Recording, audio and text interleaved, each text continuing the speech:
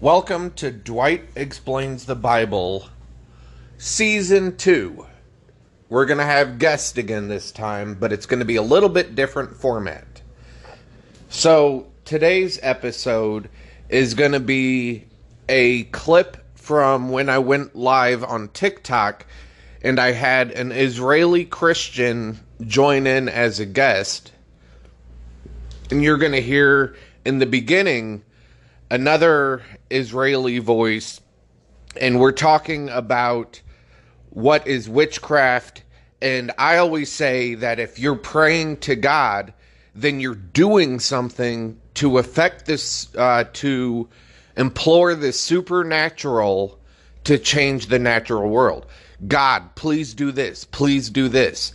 So that, in the views and the eyes of an atheist, is technically witchcraft. Whether you're lighting a candle or you're putting your hands together and looking at God, it's still witchcraft. So that's how this conversation is going to start off. But then we're going to add a very special guest. Her name is Deborah Grace. She wrote the book Crucifying the Bible. She has amazing insight into what the Bible says. She knows all these different verses. She comes up with arguments you've never even heard of before. So this is going to be a segment between, for most of the time, just between Deborah and the Israeli Christian whose username is Real Anvin. So a lot of times we just refer to her as Anvin. So you're going to hear those two voices most of the time, and you will hear me at some points. I help by reading out the English version of the Bible verses, but this is mostly a conversation between them, and it's one of the most interesting conversations I've heard in a long time. So without further ado, here it is. Break the reality. The second one is working with reality. How is somebody turning into a reality? If you're actively trying to get that person to turn into a rat, whether you do it with the wing of a bat or you do it by putting your hands together, you're still doing something to change reality, which is witchcraft. Yeah, but doing the second thing that doesn't guarantee. Like it gives me like maybe 0.100.1 chance of working. Yeah, the witchcraft gives me like a 100% of working. Well, if there's 100% chance of it, I promise you, everybody would be practicing witchcraft. If it was, it doesn't always work. If it was a 50% chance, if it was a 25% chance, I bet you everybody would be practicing witchcraft because it's magic. I mean, it works. You know, abracadabra, boom, you're a rat. I think it does work. I mean, I don't know if 100%, but people that practice, I mean, there's not like, that's what I'm saying. A lot of pagans, a lot of that, they kind of practice all kind of spiritual practices, but I'll bring you back up in a second, demonic bear. I'll bring you right back up. Deborah, hi. Hi, Deborah. Hi. But I won't. Hi. How are you? I'm well. I find this to be a fascinating subject, considering the entire Bible is grimoire. Hello. We have earth magic. When God spits into his hand and mixes it with dirt and makes mud, that's earth magic. When you have a pillar of fire in the wilderness, that's fire magic. The burning bush is fire magic. When you have multiplying of bread based on an incantation that they called a prayer, that's magic. When you have baptism, that's water magic. When you have Jesus' blood magic is all throughout the Passover's entire. Okay. Magic. You call it magic, but doesn't make it magic. Well, what do you define to be magic? What do you define to be magic? Because, okay, so I didn't hear it. I've just recently entered. Okay. So I'm trying to, it is a complicated matter. So I'm trying to explain from my perspective. Obviously, you guys are not going to agree. But I can also say one more thing I just wanted to tell Carl just before you came on.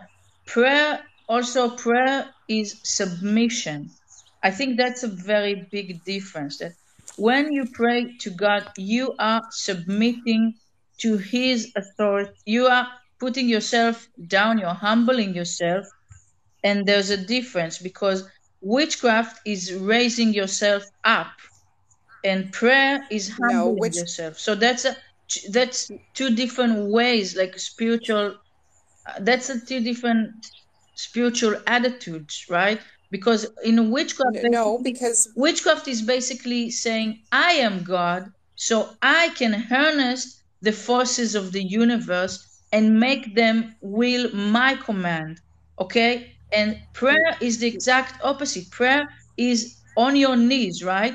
Is submission to the fact you are humbling yourself to God. So I'm saying you're coming from two different places. You're not in control. You're not God.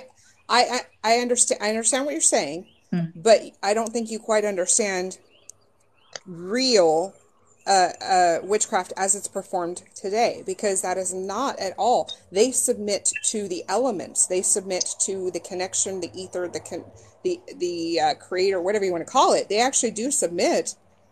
They use themselves as a catalyst, as a vessel for the ancestors, for the spirits, whatever. They use themselves as a prism, which is exactly the same as what you're describing as submission to God. God is spirit also. That's biblical. So if they're submitting to the Spirit of God, it's the exact same thing that witches do, and they are using their intent. They're using their intent, which is the same exact thing as what prayer is. It's an incantation. You cannot... No.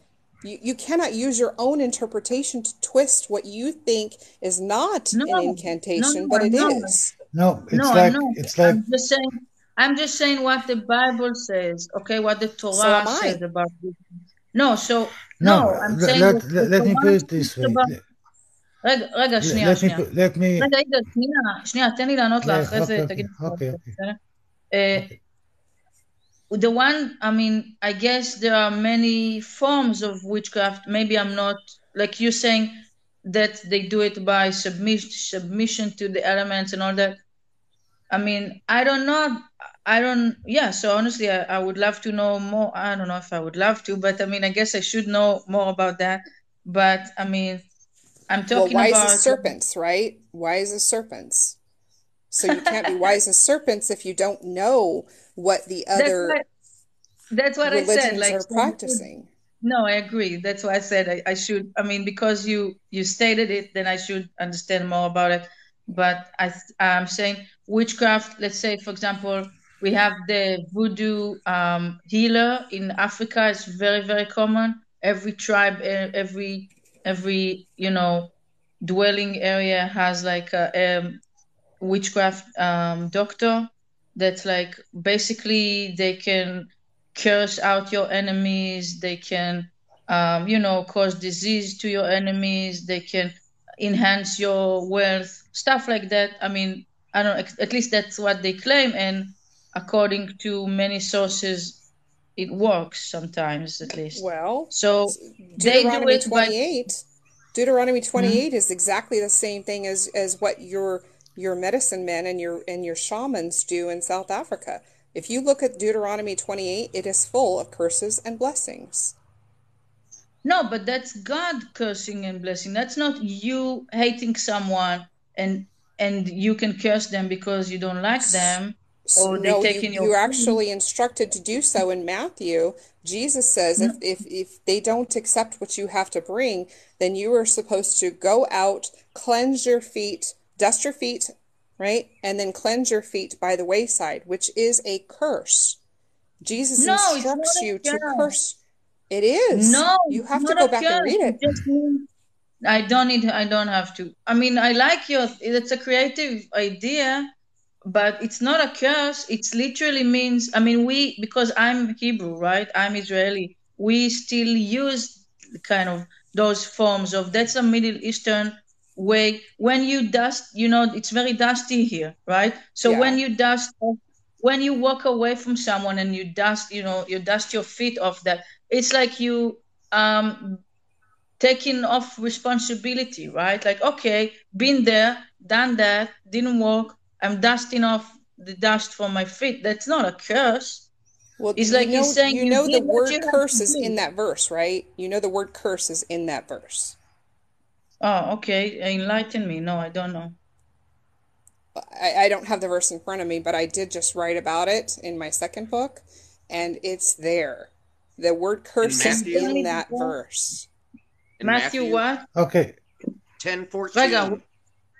Matthew, wait, let's just look it up. Matthew 10:14. What 10:14 says, if they don't hear your words, you're supposed to wipe the dust off your shoes. So it might be verse 15 or 16. I don't know. So there's no curse in that verse. I'm What is reading your name? it. Deborah? Deborah? Deborah. What is your Yeah. name? Yeah, nice name. I like it. Anyway, for so example, there's no curse in if that you verse. if you're I'll have going to go to a back. convenience store, okay, right now you have like 30 seconds. נו, תדבר. אנחנו סיימנו Okay. פשוט הנושא. Okay. If you go into a convenience store and you ask the clerk, listen, I'm very thirsty. I don't have any money. Would you mind give me a drink? It will be up to him to tell you yes or no, correct? But if you go into the same convenience store with a gun and you say, give me a drink right now, that's the difference between prayer and witchcraft. Nice. Well, no, because witchcraft is all about consent. The problem with the Christian mindset is that they will pray for you without your consent, which is baneful magic. Just so you know, a prayer is also only effective to an extent, right? Aren't you changing the will of God, though? No, that's the thing. Also, I don't know if you know, I think that also Christians can unknowingly or knowingly partake in witchcraft without even realizing it, because it's true.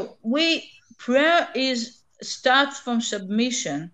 So, and that's the point I wanted to make to Carl before, that when you don't have to believe me, but the Christian prayer, let's say, a prayer of a person that believes in Jesus, anyway, it would be God forms in you the will to, for good for other people and for you, so you would pray good things. You wouldn't pray like selfish things. That's what I'm saying. Like, real prayer cannot really be selfish.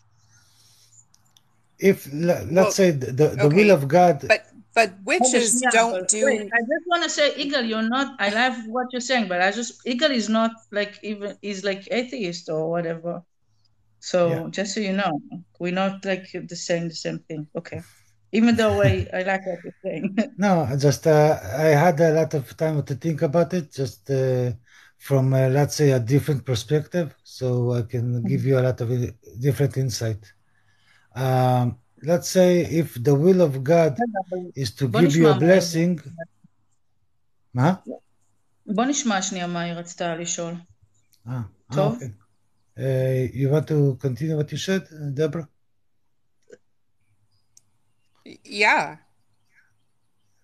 No, I was just saying that the witches, I don't think you guys know very many witches, because the ones that I have come in contact with are very much about helping humanity. They are not selfish people. They want to help other people. They're not out there doing all of these baneful magic because they know that there is a karma attached to doing dark magic. They're out there trying to help humanity. They're trying to better our world and society, and they're all of the ones that I've come across, none of them are about dark magic.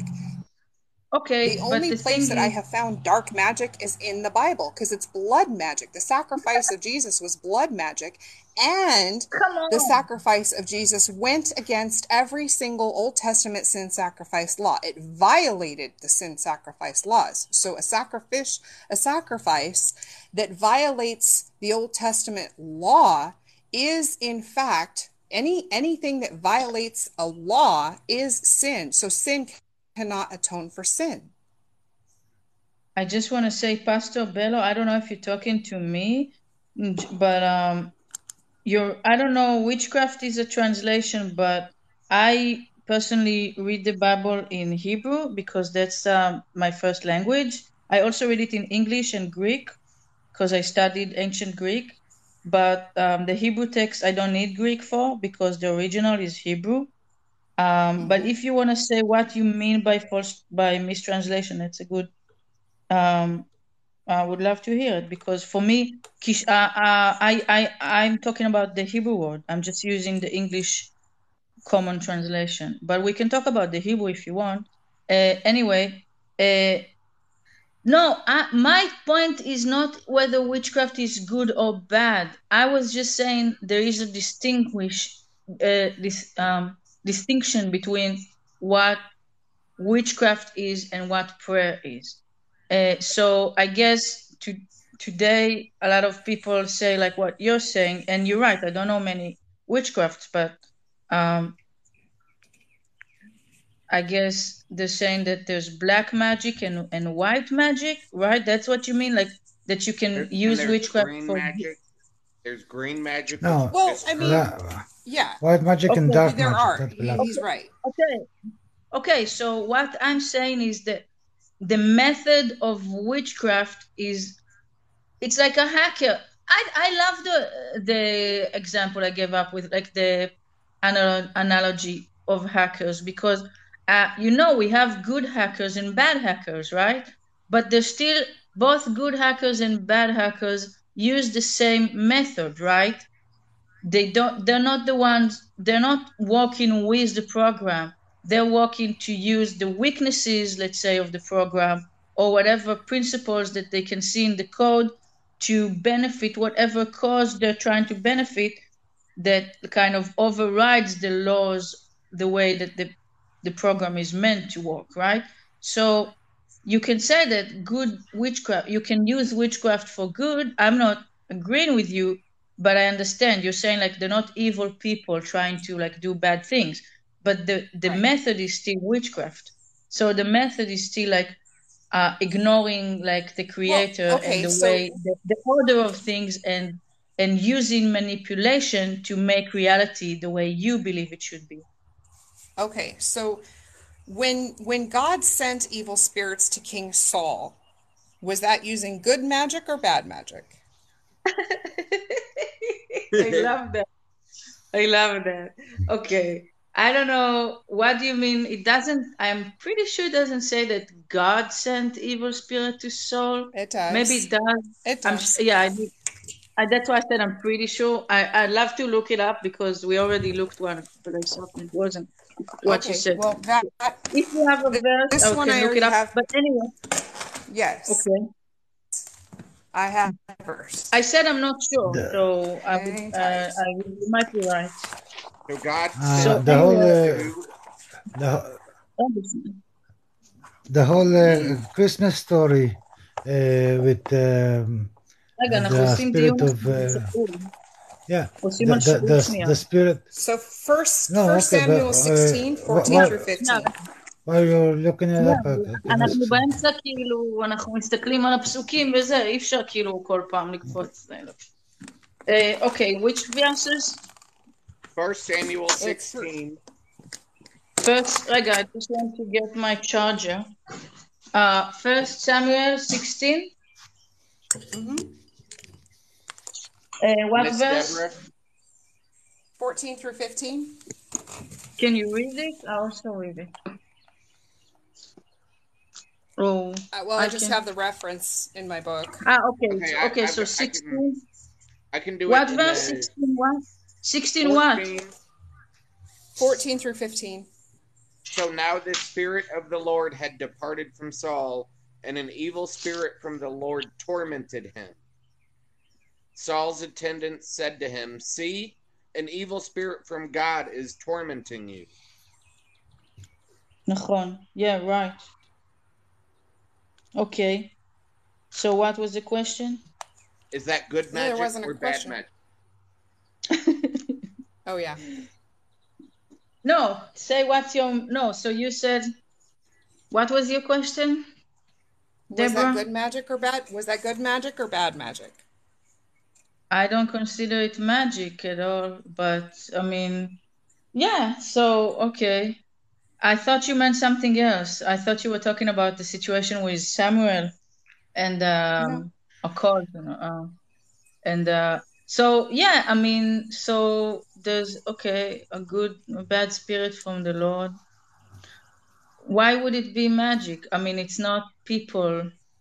It's not magic. No, but magic is magic. Just so you understand what I'm saying. The spirit. Yeah, evil spirit. Evil spirit from God. Tell me how that's good magic. I'm not saying it's good magic because don't understand why would you call it magic. I'm just trying to, this is like a very easy definition. Look it up. I mean, I guess you wouldn't be, I don't know, where would you, I mean, okay. But if witchcraft. If God did nothing, if he didn't send a good spirit or a bad spirit, it would just be normal. But now it's not normal because God did something that changes the normal way. So that change, was that a good change or a bad change? No, I'm not saying if it's good or bad. I'm just saying that magic or witchcraft is with people, not God. People use so you have a different set of standards. So you have a different set of standards for God, even though we're supposed to be perfect like God. Per the Bible, we're supposed to be perfect like God. So how do we send evil spirits to somebody else and have it be good?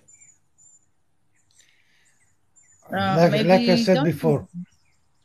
Like I said before, maybe you missed it.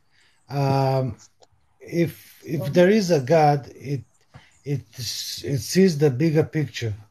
If to benefit the bigger picture and to help you in the future, you need to suffer a little and to be scared a little right now. That's what he's gonna do. To make you stronger in the future. So when God created evil, was that a good thing for humanity? Tov, I'm gonna drop. Okay, I'll talk to you later, guys. לא, אל תלכי, למה? לא, יגאל, כי אי אפשר 4 אנשים, זה לא עובד. אם היא שואלת אותי, אז אני אלך, כן? לא, אני רוצה לדבר, פשוט זה קצת מתפזר, כאילו, זה נורא קשה. לא, בסדר, לא, פשוט, אוקיי. Okay, just one more thing and I will go. What I want to say. Sometimes people need to learn lessons in the hard way. That's what they call tough love. That's all. Okay, guys, thank you. All right, gal. Bye. Good night. Yeah, Pastor Bello, I was trying to say, that's like the main thing I was trying to explain here. I'm not defending God. That I can do that.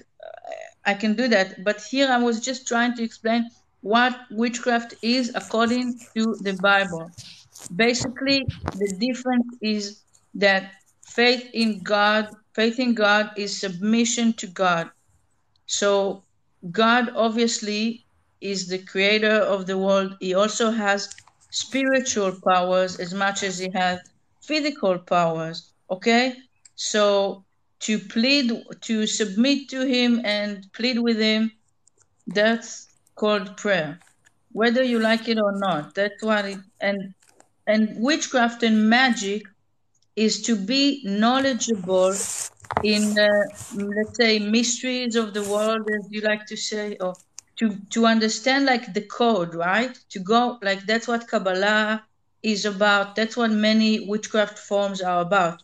To basically understand, like, see behind the screen, and by that knowledge of spiritual principle, you're able to manipulate reality for good or bad. And like you said, Deborah, there's good, there's, you call it like, why? I don't know so much about that. You're right. But I understand that many people that say today they practice witchcraft for good. I understand that. Not that I know of that, but I believe you. But I'm just saying the method that they're using is not submitting to God and pleading with him. He's using the knowledge. Okay, you understand what I'm saying? Yeah, no, I totally understand what you're saying. What many people right now have a problem with is that there is no evidence to support and prove this biblical God. That is what most people have a problem with, because the Bible is the claim and it cannot simultaneously be the evidence. So where is the evidence of this God? Okay, so that's a great question. So the God of the Bible is a God of revelation, okay? The only way that God makes himself known to humans is through God of the Bible, is through revelation. So whether it is revelation to Abraham or the revelation to the people of Israel in Mount Sinai, which we believe were more than around between 1.5 to 2 million people were witnesses to that revelation of God in Mount Sinai. So, per the Bible. That's per the Bible. The Bible says like 600,000 men over 20. So if we count for women and people under 20, it would be almost 2 million people. More than 1 million, definitely, right? So that's well, like he did not reveal himself. He did not reveal himself. He revealed some sort of a phenomena, right? So we don't know what that phenomena was. All we know is that the Bible says this is what happened, but where's the proof that this happened? There's a lot of religions out there that make many bold claims that don't have any empirical evidence to back up those claims. There's no religion. The reason that all of such a big percent of the people in the world latch on to that one God that originally only was worshipped by a very, very small group of people, the people of Israel, a few millions, in a good day. The fact that the whole world is latching on to that one book, to that one God, is because no religion ever made such a bold claim that 2 million people witnessed God reveal himself to them. That's an appeal to populist fallacy. That's an extremely bold claim, and no other religion ever made that claim. So even the Quran, a bold claim requires bold evidence. And the Bible cannot be the evidence for the claim. So what I'm saying is an appeal to populist fallacy does not equate to empirical evidence. That's right. I'm not saying there's empirical. Actually, I do think that there are, but I'm just saying that God of the Bible is God of revelation. So so he reveals himself to people throughout history, to humanity. Those revelations are anecdotal evidence, which is another fallacy. No, but that's not anecdotal. Okay, but we know even in the court system today, our modern court system, we consider witnesses evidence. And the fact that it's very hard to get more than one person basically to say that they experienced the same thing. Well, so we don't have 2 million documents of each of these people saying that they saw it. We have one document saying that 2 million people recorded it, but it's only, and we already know, biblical scholars already know that Moses did not even write the first 5 books of the Bible. Okay. Moses didn't write the Tanakh or the Torah. That. I'm saying, okay, but for something that happened 3,400, I don't know, it's like 3,500 years ago, something. That's considered, I mean, in my eyes, you don't have to agree, extremely strong evidence that we still until today have the descendants of those 2 million people until today saying, my father told me, and my father told me, and my father told me, going back to those very people, and those are the people of Israel. And even in those times, when the Torah was written, those people lived, whether it was Moses or a few hundred years after, or sometime in the next centuries, those people were the same people. It wasn't like a myth, like Homerus or other people where you had no one to say that's actually what happened. It was like, it was like a story that they held, but they never claimed this happened to us, right? Or we know anyone that it happened to. But those people held that book and that Torah and lived according to those laws that they were given for centuries, and then continuing to today, keeping that traditions. They lived according to that, saying, we were there, not like we heard the story. So I'm saying, maybe you don't call it evidence, but it's quite a strong claim. It is a strong claim that still has no empirical evidence to back it up. We have no archaeological evidence in the wilderness to support that 2 million people were in the wilderness for 40 years. None. We do have a temple that is still existing, that is still standing, and yet there is... The archaeology that we have today are from structures that were made from stone or stuff like that.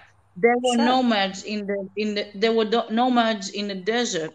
You wouldn't nomads would still leave. No, the Native American Indians were nomads, and we have empirical archaeological evidence to support the fact that they were here in America before we settled here.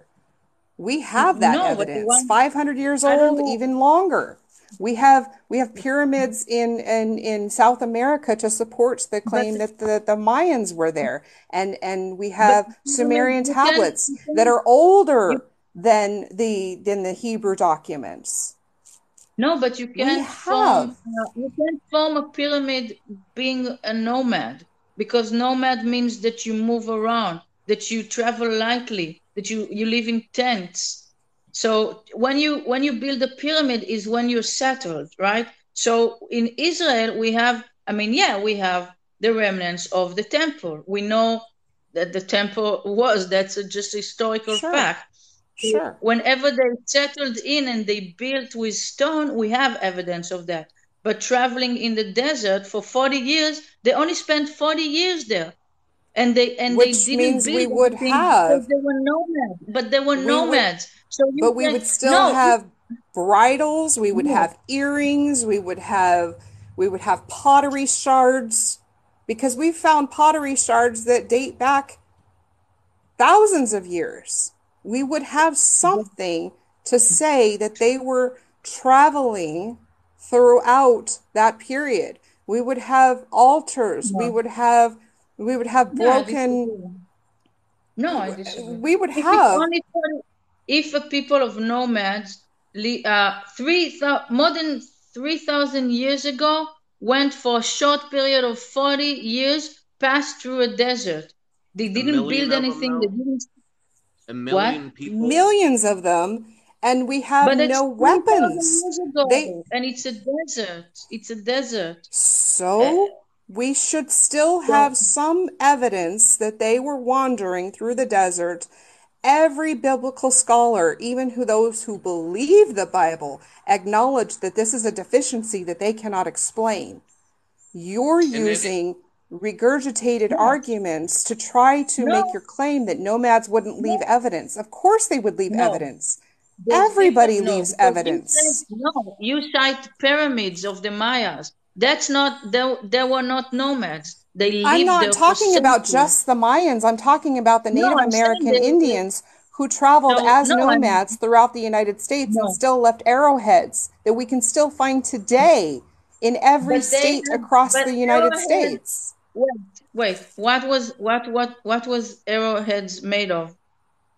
Stone, right? Metal, whatever they could get their hands on. No, but the people of Israel were exposed. That's before the Bronze Era. They weren't. That's like they didn't have metal at all. They had spears. Yes, they had metal. They absolutely did have metal. Go back and read. Yes, they did. No. They had like it was, I think, in the Bronze area. So maybe no. We're talking about that. You have. They built idols. They made the golden calf out of gold. You would have had gold remnants throughout. They pillaged the Egyptians for all of their jewelry and their goods. Even their idols, they took with them. Exactly. So all of the gold that they had, they put into the calf. So that just goes to show you how little they had. No, they had to stop. You have to go back and read. They had to stop giving all of their gold because they had too much. They did not give all of their gold. They were supposed to actually repay the Egyptians back because it was supposed to be borrowed. No, that's not true at all. No, that's not true at all. The Egyptians gave the ones that gave them, they gave them because they wanted to give them. But they used it. It's not. It was like gold in the form of jewelry, right? Like earrings and stuff. And they used that. They melted that to make the calf. So that's not like a whole lot of. That's not like they didn't have anything. And the fact it even tells you that Egyptian women gave them like jewelry just goes to show how little they had. I mean, they were a group of slaves, owned slaves for centuries, and then they were nomads in the desert for 40 years. So they wouldn't have possessions. They wouldn't have like all the things that you imagine that they would find. I'm saying, I guess we would want to find, and it would be great to find. But I'm just saying it makes sense that something that happened for such a short period of time, so long ago, with so little physical possessions, those people didn't have physical possessions. They were escaped slaves. The fact that they didn't build a monument in the middle of the desert in those 40 years, that supports the story that they were nomads and they weren't building. Okay, so where are the bones of all these people who died throughout the time that? Right, nobody has found any remains. They have not found. Listen, you know that the Bedouins, I feel like you guys don't even understand how it goes here. Like the Bedouins, the people that live in the desert until today, not so much, but until the 20th century, that's the main way of life, was nomads. They lived in the Sinai, like peninsula, I think it's called.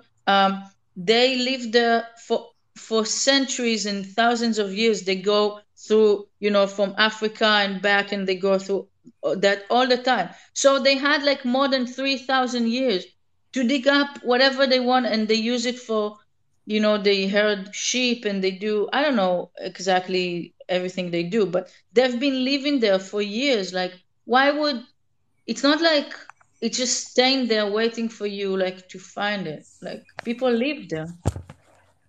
Yeah, well, we live in the United States and people are still finding arrowheads to this day from the Native American Indians that lived here for thousands of years before we did. They have dated some of the things here in the United States. I mean, look at the cave that they just found in France that has writings inside the cave that date back to 40,000 years before our time now. Okay, so Israel has like an extreme abundance of archaeological evidence of those times. You're talking about a short period of time of nomads crossing, the Sinai Desert. Right. That means nothing. I'm saying the archaeological evidence is there. You're talking about people living in the same place for thousands of years. Yeah, there's evidence. In the same way, there's evidence all over the land of Israel. But it still doesn't support the narrative. It still doesn't support the narrative. Well, so I mean, let's look. If a million slaves left Egypt, that would crumble Egypt's economy. Yeah. There's no record of that. And there's no writings. There's nothing. Egypt kept meticulous records, and yet there's no evidence in their records that a couple million people left. Okay, fine. You just make these statements. Okay, I guess you are Egyptologue and fine. I think. Well, I do study, and I have been trying to find evidence to support the narrative that's in the Bible, and it's not there. That's not true. First of all, there's so much we don't understand. I did one course in university about Egypt mythology and all that, and archaeology. So there's so much we don't understand about the way they thought and even words. And we have so many writings that we just don't even know what they actually mean. So I'm just saying, to say such a broad statement like this, they documented meticulously and nowhere it says, that's a crazy statement to me. But okay, I don't know. But we do know there is a mention of a people. I'm not saying that that's what it is, but there is a mention of a people called the Hyksos that a lot of people think match with the people of Israel. You heard about the Hyksos? Yes. Okay. So it's not like there's no mention. It's very similar. Those people that you're talking about, those were a group, a band, if you will, of men that left Israel, and they went into the wilderness. No, if I'm remembering this correctly, they went into the wilderness, and they were mad.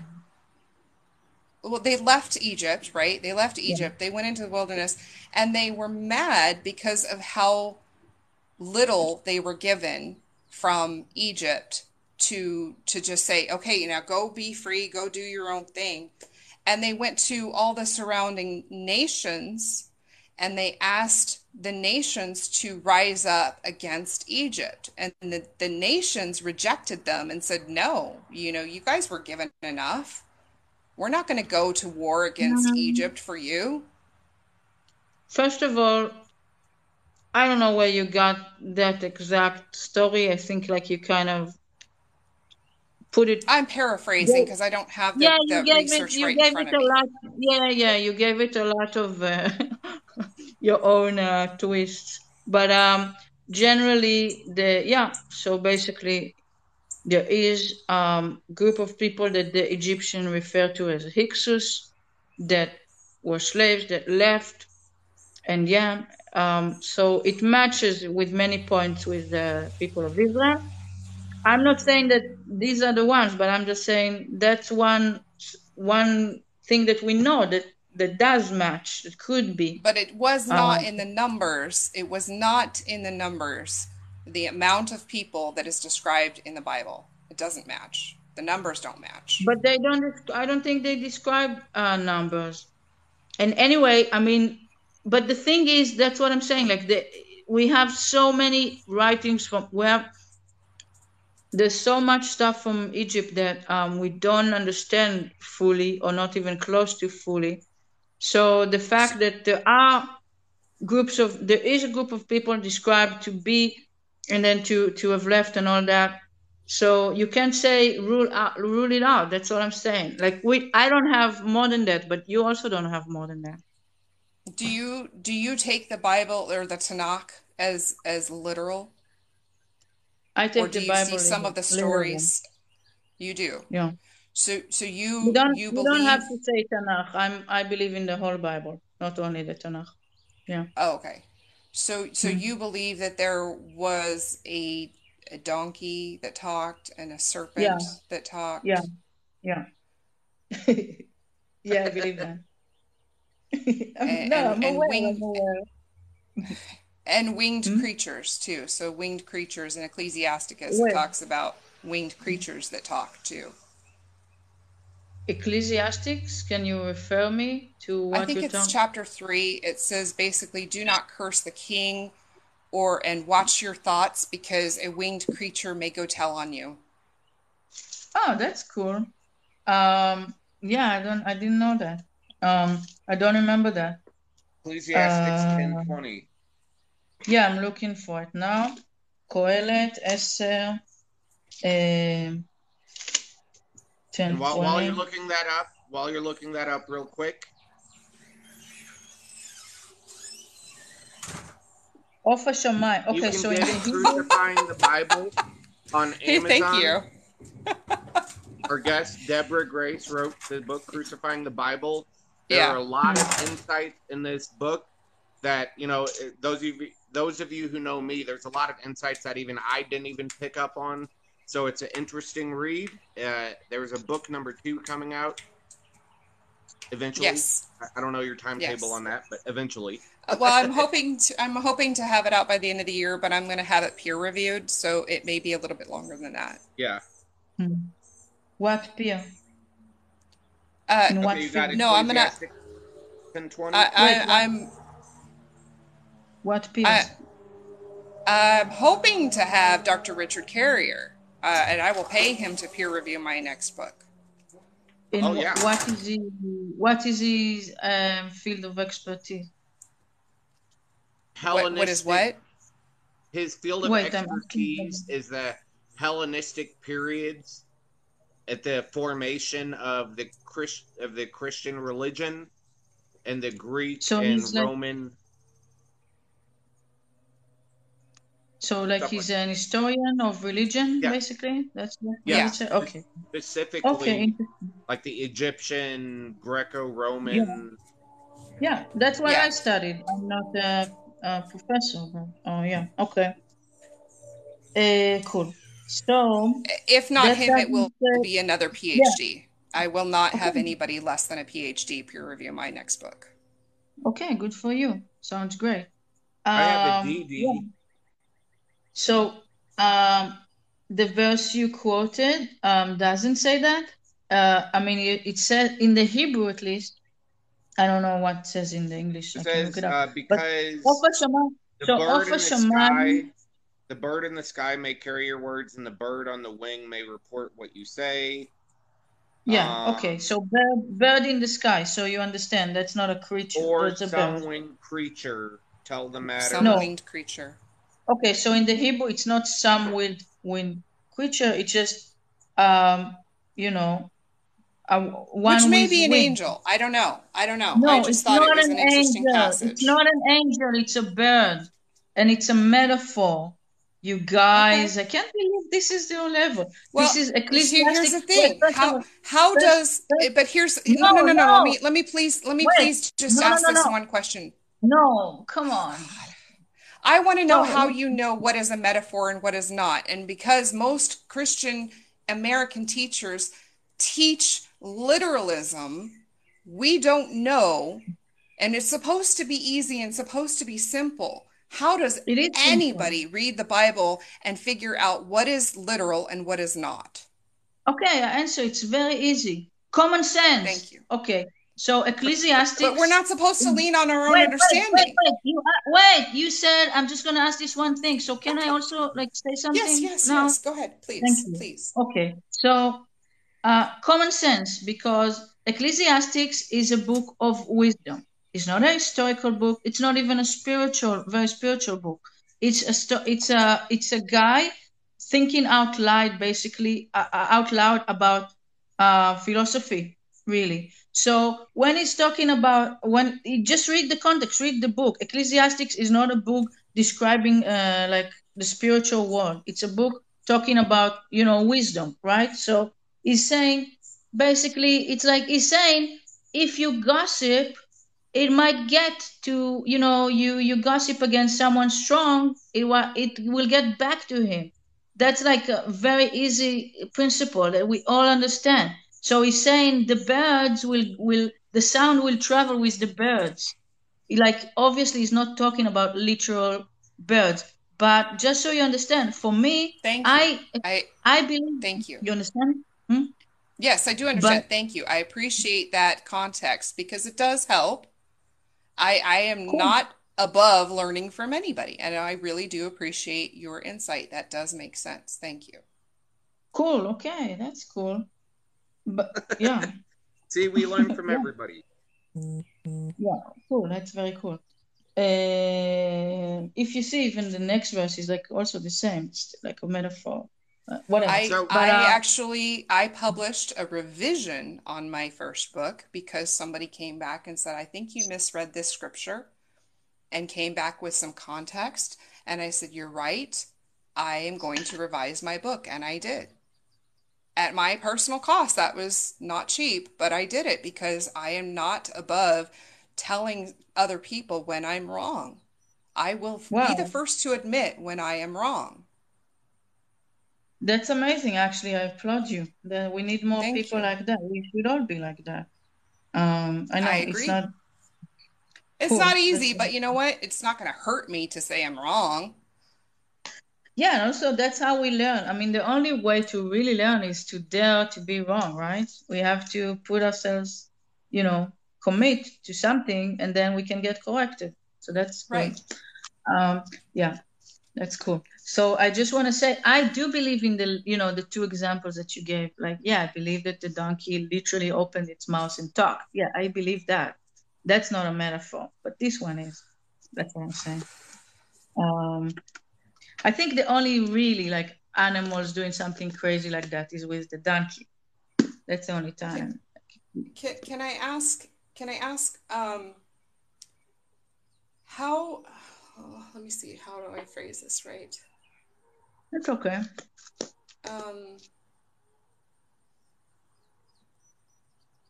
Now I lost my train of thought. Squirrel. From Ice Age, right? Yeah. Well, no, it's from Up. It's from the movie Up. The dog, right? The dog. Mm-hmm. I love it. Cool, I love that movie. It's such a feel-good movie. Yeah, so Deborah, Anvin here, she knows a lot of the historical context behind a lot of the stuff. I disagree with a lot of her answers, but she gives really good answers. Yeah, no, I appreciate somebody who's well studied. I love to learn from people who are educated in fields that I'm not, and I appreciate the insights. I think it's fantastic. But there's a lot of the Bible that I just, if I had empirical evidence of God, outside of anecdotal, outside of circular reasoning, outside of God of the gaps fallacy or the appeal to nature fallacy, I might really take a second look. But I haven't found, and I was a Christian for 41 years. I was in Hebrew roots. I was a Messianic Hebrew roots, honoring the Day of Atonement, honoring the Feast of Booths, honoring Passover. I did all of that for about 5 years. And then came out, I found out that the New Testament is not supported by the Old Testament because of the sin sacrifice laws, and the prophecies were not fulfilled in Jesus. And the New Covenant, based on the prophecies of the New Covenant, they've not been fulfilled in the New Testament. And then I had to look at the Old Testament critically and see if it supports itself. And there's so much there that doesn't support itself. No, I disagree with you. Well, please tell me, did Jesus, Yeshua, I'll use Yeshua because apparently... No, you can use both. I also use Jesus and Yeshua. For me, it's the same. It's his Greek name. It's fine by me. If I'm just getting a call from my husband. If I gotta get this, so I'm gonna have to go. I'll come back in. All right. Oy, chaval. Too bad. I wanted to hear what you say. what she's asking. Good talk. I think, yeah, she's just on mute, so I don't know. Yeah, she come back. Might be coming right back in. Yeah, so she wrote a book called Crucifying the Bible. And she has some really interesting. All right, I'm back. Sorry. Okay. Yeah. Hi. So what were you asking? What were we saying? No, I would talking about Jesus. Oh crap. Deborah. Yeah. Hold on. I got to drop out and come back in because I have a bad echo. Okay. Yeah, it happens like that. Yeah. Whenever you go out for another app, when you come back, that's the way. Yeah. Whenever you go out for another app, when you come back, that's the way it goes. I know. It's very annoying. Yeah, I'll try to look up like Bible verses or something. And when I come back in with the Bible verse, it's always an echo. Right. Yeah, that's why you need like a multiple device situation. Okay. Jesus. You're back. Yeah, I'm back. Sorry. So now your sound is fine now? Can you guys hear me? Yeah, my sound's fine. Okay. I was just asking, like, if the prophecies about Jesus, if you fail even one prophecy, you know, the book of Deuteronomy talks about having to test those who claim to be prophet of God, right? And if one thing fails, then that person cannot be a prophet of God. He has spoken presumptuously, and you shall not fear him. So there are prophecies about the Messiah, that he would usher in the ingathering, that he would usher in worldwide peace, that he would rebuild the temple. Physical dimensions are given in Ezekiel chapters 40 through 42, give physical dimensions of said temple, that all would know God, that no one would have to be taught anymore. None of these prophecies were fulfilled in Jesus. And to claim a second coming to fulfill those are ad hoc rationalization arguments. Okay. I mean, I don't know about ad hoc. I don't know what you mean by that. But basically, you're right. If a prophet prophesies falsely, that would make them a false prophet. But Jesus, well, and there's two prophecies. There are two prophecies that Jesus gave about himself that didn't come true. Like which one? He said that some standing here will not taste death before my coming again. And then he said that you would go through you wouldn't be able to go through all the towns of Israel before his coming back. Both of those didn't happen. We're still waiting 2,000 years later. Wow. Strong one. Yeah, I don't know what to say about that.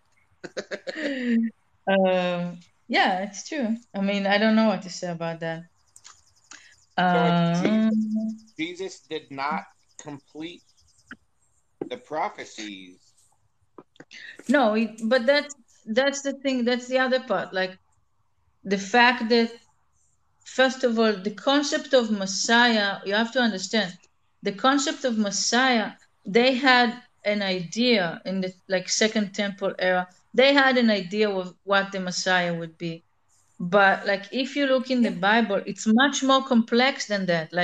It's not a singular thing. Now we have the theology. Everyone knows what it's supposed to be and all that. But back then, it's just different mentions in different books.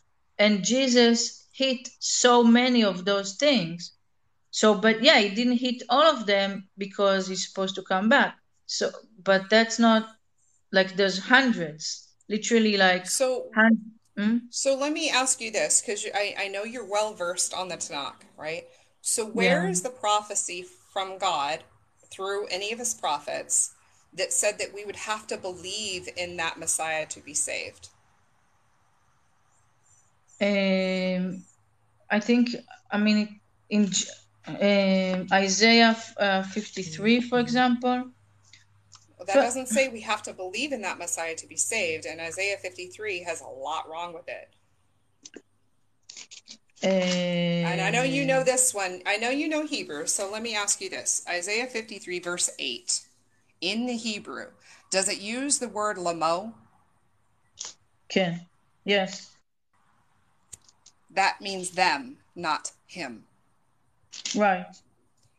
Okay, so in chapters 1 through 52 and 55 or 54 through chapter 66, God and Isaiah are both saying that the suffering servant is Israel. So why is the definition of the suffering servant changed for one chapter? Where does it say that the suffering servant is Israel? In chapters 1 through 52 and 54 through 66.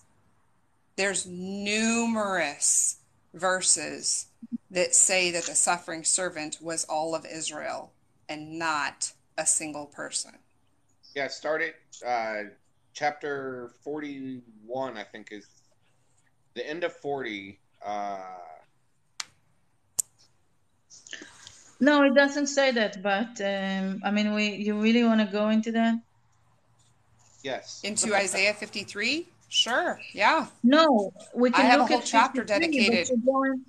You're going to, I mean, that's just, really, we're going to do that now?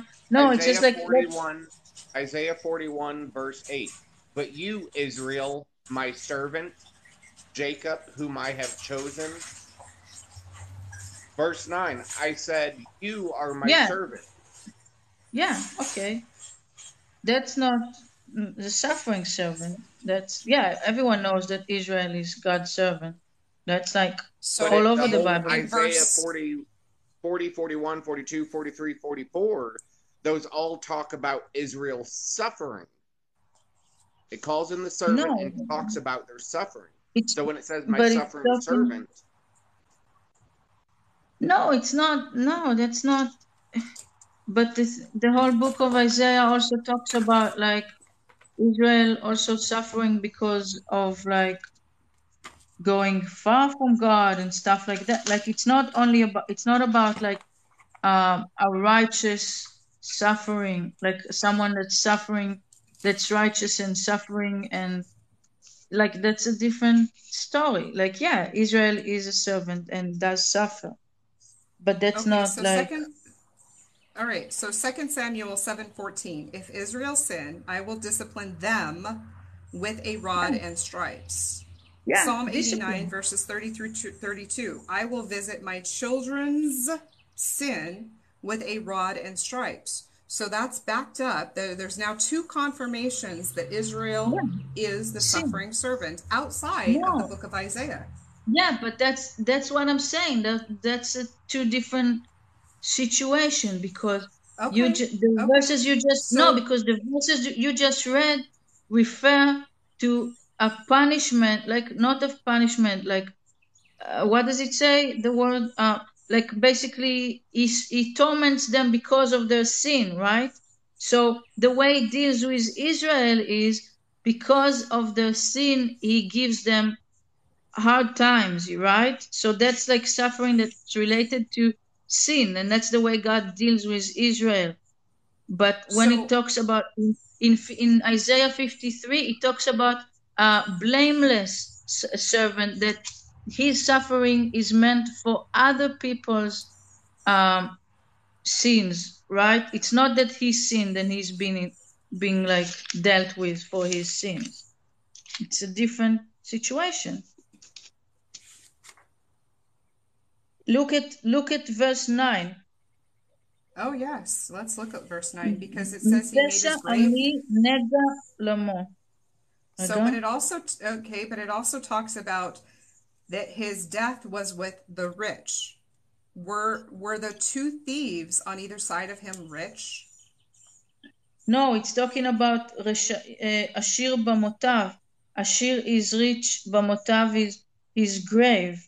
So we know that he was buried in the rich man from Ramatayim is the one that took his body and placed it in there in his grave. Was that rich man wicked? Because the very first part of verse 9 says he made his grave with the wicked. So did Jesus get buried with the wicked, or did he get buried with the rich man? Because that verse is backwards as to what Jesus' death and burial was. It's backwards.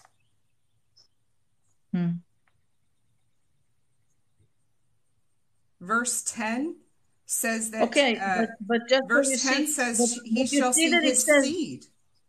But you see that seed was zerah, which always in Hebrew, you know this, means physical seed. Did Jesus have children? No. Wait. It's of course it means like a spiritual zero. I mean, that's what I believe. But just look in verse 9, it says, I don't know what it says in English, but the second half of the verse, what does it say in English in verse 9, the second half? Because he had done no violence, neither was any deceit in his mouth. Yeah, exactly. And the verses you just read about, but the verses you just read about Israel as a servant is Israel as a servant that sins and has to be, to suffer for their sins. And here it says that it also says, if you keep reading, it says he was numbered with the transgressors. Was Jesus a transgressor? What again? Oh, I'm gonna have to look up that one because it's later. Where do you see that? No, it does. Where does it say? Tell me where. Okay, verse 12. He was like he was numbered with the transgressors. And then read the verse. That means the opposite of what you're saying. Can you read, Kyle, can you read English verse 12? Or does someone have? Where are we at? Where in the Bible are we? 53. Okay, Isaiah 53, verse Deborah, 12. I don't know where she went. I think she's getting a Bible or something. I heard papers rustling. 53, verse 12. Therefore, I will give him a portion among the great, and he will divide the spoils with the strong, because he poured out his life unto death, and was numbered with the transgressors, for he bore the sin of many, and made intercession for the transgressors. Yeah. So when it says numbered with the transgressions, that's the thing that's like his sacrifice. That's why, like he's saying, I will give him that and that. So that's like, it's not that he is a transgressor. Okay. Cool. I'll give you that one. Now let's go back to verse 10, because it says he shall prolong his days. Was 30 prolonged? Because that is actually a blessing for honoring your father and your mother, that you would have long days.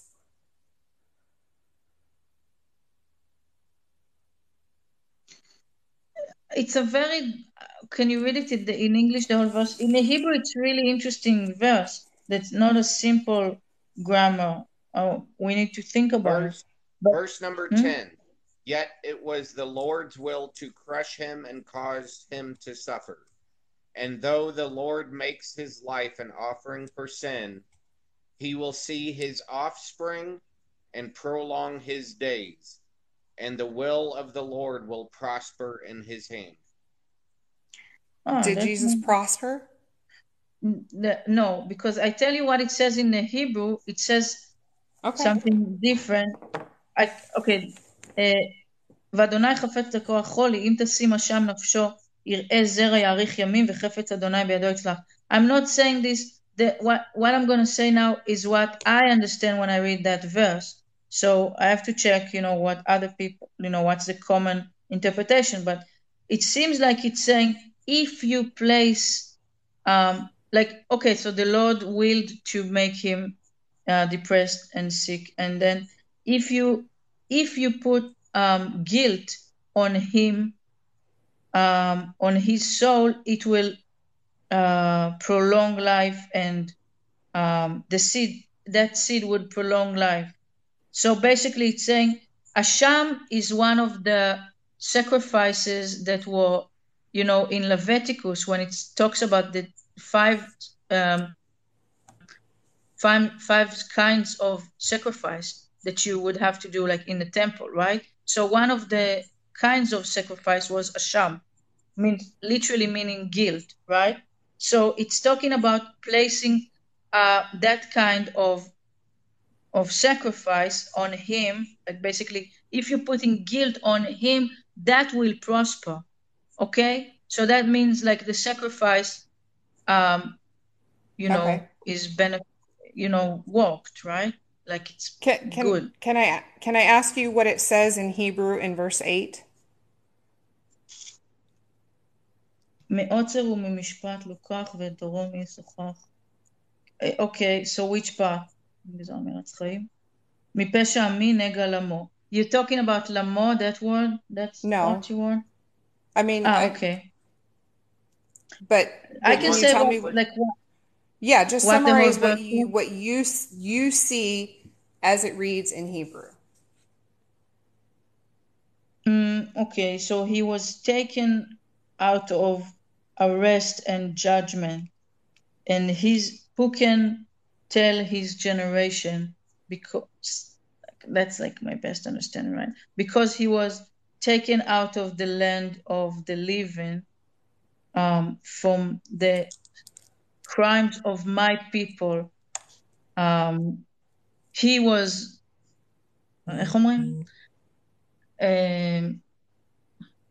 like hurt, not hurt, there's a better word, but I don't know. In English, it says punished. No. Nega is like infliction. Yeah, infliction. So from the sin, from the nega? Crime of my people. Nega? Yeah. Nega is infliction. He was inflicted from the sin of my people. But I guess the word lamo sometimes can mean to him or to them. I have to look it up. Okay. So in English, it says he was taken from prison. And my argument there was that he was never in prison. He was in custody, but he was never taken from prison. You're talking about the first words of the verse? Yeah. Mi otzer u'mi mishpat. So otzer, I can tell you, I'm gonna look it up in the biblical dictionary in a minute, but in modern Hebrew, otzer means like exactly what Jesus was, how he spent the night, which is like a temporary arrest for, like you're taken in, but you're not like in jail. So that would be, What word, neoser? No, otzer. Ayin vav tzadik resh. The me is for. It's not part of the word. The word starts from the second letter. Okay. Wait, so I was gonna look up lamo and then otzer, because the point you were making before is that lamo would be plural, right? Yes. Deborah? Yes. And I think that's true, but I have to look, because I'm not sure if it's always like that. Because that's a word that's like completely like we don't use that. It's fluid in Hebrew. I think it is. We don't use it anymore. I just know it from the Bible. So lamo.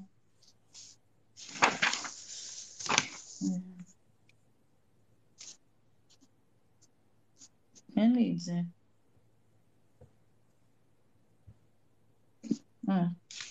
So just for everyone in the comments right now, so the word prison or stricken, or I'm sorry, the word stricken is nigga. Nega. Yes. No, not what you said. No, nega, ne. Nega. Okay? Oh, not okay. what you said. Okay. Yes, let's not get ourselves banned here. Hey, I do it every day. It's a miracle that I'm not banned right now, so it's okay. Great. Taking it, walking on the edge.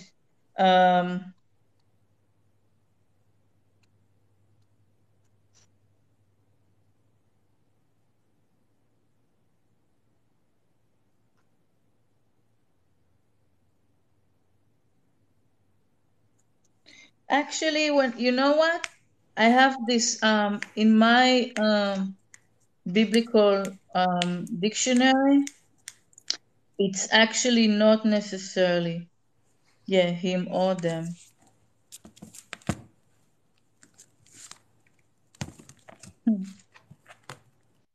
So I don't know.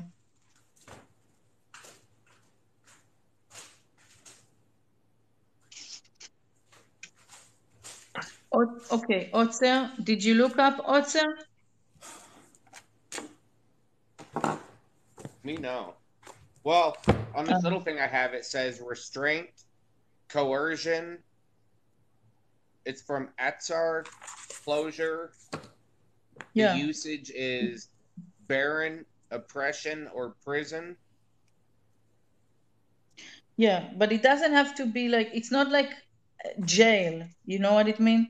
It can be like arrest, like temporary. Like he was basically held, I think he was held in the high priest overnight, in the high priest arresting, like, I don't know, place. So he was held overnight. So that would fit. You agree? Yeah. I mean, I would take that one. So my last argument against Isaiah 53 being used as a prophecy is that a great deal of Isaiah 53 is written in past tense.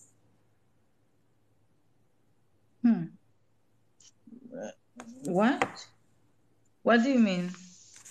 Like he was wounded, has laid, was afflicted, was oppressed, was taken, was cut off, was stricken, that's biblical Hebrew. That's the way the language works. That's the way biblical Hebrew works. Let me ask you though, what other prophecy in the Tanakh was written in past tense?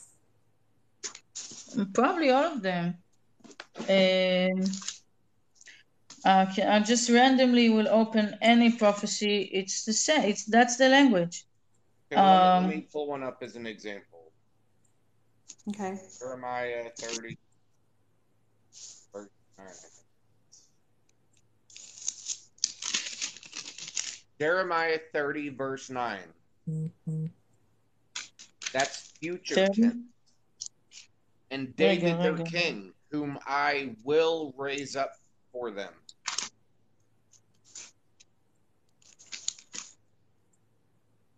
And that whole thing says will. What will verse? be in the What verse? Jeremiah 30. Yeah, 30. Yeah, 9. verse. Oh, thank you.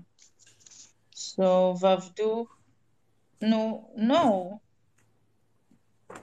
If you see the word in verse 9, the word for worship their God, the word worship in Hebrew, that's a past tense. And they worship their God, they worship past tense. But that's biblical Hebrew for you. What about Akim? Yeah, because there is both the future tense. Also in Isaiah, it's like it's both. It's a different form of language. It's not doesn't mean what you think it means. No. So why did, let me ask you this. And this is just more of a philosophical question than anything. But okay, great. Why didn't God provide an omnicoherent message to the people? I think it says, I love the book of Romans. If you read chapters 9, 10, and 11, I think it talks a lot about that. You're saying for every one of the people of Israel? For everyone. You're saying like, for everyone. I honestly, personally, I don't think that the Bible was written for everybody. I think the Bible was written, or at least the Tanakh was written only for the for Israel. Yeah, of course. Of course. You're right. You're 100% right. I mean, everyone can read it, but we have to understand, to whom it's speaking to. So obviously Moses was speaking to the people of Israel, and the prophets were speaking to the people most of the time to the people of Israel. So we can benefit from it. And we can, it means a lot, but we have to understand the context. So you're right about that. Why doesn't I think that I love you wouldn't agree with me, but I love Psalms, I think it's 19, where it talks about the heaven speaks of the Lord, of the glory of the Lord and all that. So I think that the fact that God is evident in creation. So the fact that most of the time the reason that we don't want to acknowledge God is because of our internal world, like because of the things that we don't want to submit or whatever, like I think more than anything. Okay, but why does the God of creation require adulation? Why does he require anything from us? If grace is free, why is there redemption? Why was there a payment that had to be made if grace is free? No, grace is not free. I mean, that's the thing. Grace is no. Okay, first of all, good questions, but a few. So I have to. First of all, you can. Okay, it doesn't require adulation. It's righteous that he will be adulated. If I know what adulation means, so it's righteous. In the same way your kid, honoring you. You're not an egomaniac for wanting that. That's just the sign of a good parent-child relationship would be that your kid honors you. So that's the sign. What I'm saying, that's the sign of a good relationship. It's not about if a child becomes extremely rebellious and hateful towards his parent, then that's not good. It's not that the parent is an egomaniac. You know what I mean? You understand what I'm saying? Okay, but I don't lock my kid in a basement just because they don't love me, right? My kids are still my kids, no matter what they do or say to me or about me. They're still my children. I don't punish them to eternal torment, and I don't sacrifice my youngest kid to forgive my other kids. Okay. I mean, no, it's a very hard thing. I mean, I'm not saying it's hard for me. I'm not like take it. I just don't see it as moral. Okay, so I'm saying that for me, I see it as extremely moral, but I also acknowledge that it's extremely harsh, and I suffer from that thought. I don't enjoy that thought. But the fact is, if God is righteous, and he at the end of the day, we just want to okay, I'll tell you like this. It's like a kid arguing with his parents about how evil they are, if they would punish him, if he would take the car and crash it and kill some other people, and that would be extremely evil of them to take him to the cops, and he can have that argument with his parents, like, what kind of immoral parents are you that you would, bring me in to the cops and I would go to jail for the rest of my life? but the point is that the parents are saying, like, the point is, don't do it. Like, it's not about what we would do if you would take every opportunity that you had to go against what's good. The point is, don't do it. Like, that's the point. It's not like they want to take him in. They're like, you don't have to steal the car. You don't have to kill those people. Like, you could just like not do it, and to have the discussion about how we would punish you. Yeah, you're right. There will come a punishment, but God is postponing that. Is like, that's not his desire. That's a point.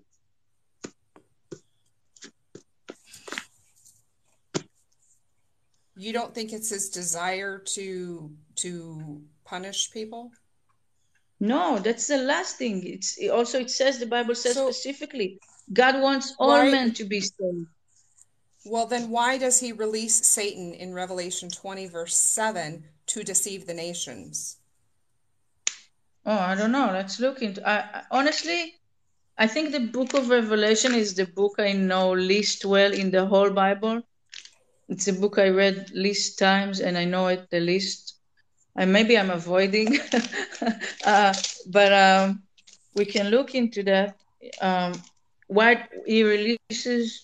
I think he releases him for a short time to deceive the nations. If a God wanted all people to be saved, why would he create more turmoil? Why would he release Satan to deceive? Okay, why does he send a delusion? No, but that's not fair, because you're talking outside of context. I accept what you're saying, but we need to just look at the context first. Sure. So do you remember where it is in Revelations? Chapter 20, verse 7.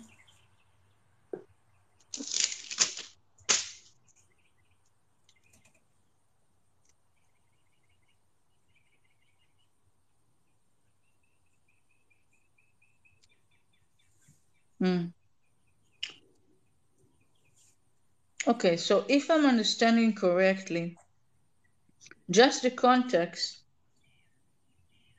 basically, I mean, after the 1,000 years, it doesn't say God sets him free. It says that he's been set from his prison, right? Who else would have the authority or the power to release Satan like God? No, but you're speculating. I'm just saying that the fact is that he was contained for 1,000 years, according to this, and then after that he's not contained anymore, so he's able to deceive again. So the way he's doing right now. So the point is that the point of the cross is that Jesus died to defeat the devil, basically defeat him, right? The fact that Jesus rose again means that ultimately Satan has already been defeated. So it's like, it's a legalistic thing, like there's laws, right? So the fact that he was able to be contained for 1,000 years, and then he had another opportunity to deceive again, it's not because the next thing that happens is the trial, when Satan is like, ultimately convicted and is thrown into the lake of fire. So that's like the ultimate goal of everything. It's just like here, it's just saying that between, the 1,000 years and the ultimate trial, there will be, like, he will still have another, like, opportunity, let's say, to deceive. But it's not because God wants it to be that way. So let me get this right. So Jesus' sacrifice was to end it was a final sin sacrifice, correct? You believe that Jesus' sacrifice was a final sin sacrifice? Okay, so I feel like I know where you're going. Well, the eschatology of Ezekiel, chapter 46, verse 2, says in the end times that the prince shall bring a sin offering to the priests in New Jerusalem. So sin sacrifices are brought back, like the old law is brought back in the end times.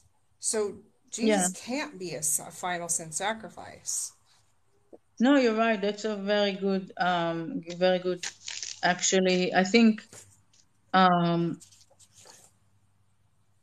that's a really interesting situation that I also don't know. First of all, I don't have like great answers, but I also don't know necessarily if I necessarily agree with a lot of mainstream Christian belief about that, even though I'm not sure what that is, because that area is kind of I don't know a lot about. But I can tell you that generally it's not for it. Even if it will be, it's not. We don't need it. Like, you know what I mean? Like people right, that you're are right. We born. don't need that because if you look at the Old Testament, if you look at Exodus, Deuteronomy, Second Chronicles, Psalms, Jeremiah, and Ezekiel, they all say, whoever has sinned, God will blot from his book. In Deuteronomy chapter 24, verse 16, every person shall die for his own sin.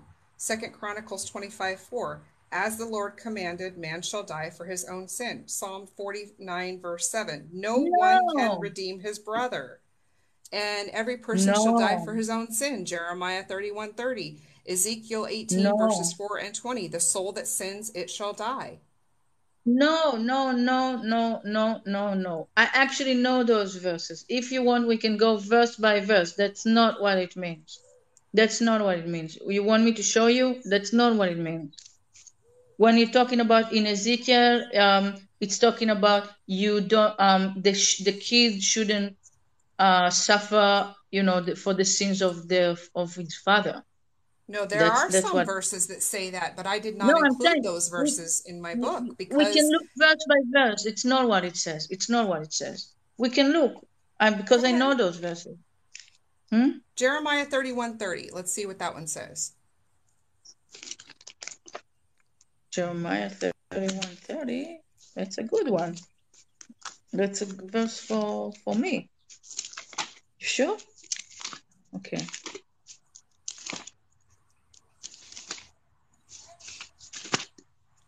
Matthew 31:30. Instead, everyone will die for their own sin. Whoever eats sour grapes, their own teeth will be set on edge. Exactly. Read 29 now. Read 29. Why you're so lazy, guys? You should read context always. In those days, people will no longer say, the parents have eaten sour grapes, and the children's teeth are set on edge. Instead, everyone will die for their own sin. Yeah. Yeah. So what does it say? And no, read it. Everyone will die for their own sin, and each man that eats the sour grape, his teeth will be whatever the English word is. So it's, you see, the context is talking. By the way, that verse that whole chunk is talking about the New Testament. Just read 31. I love that you went there. Read 31. The days are coming, declares the Lord, when I will make a new covenant with the people of Israel and with the people of Judah. A new covenant. Brit Chadasha. Right. That's the actual. Yeah. Not as, read the English. You want me to look up the English? Not as the one that I read 32 also. It's amazing.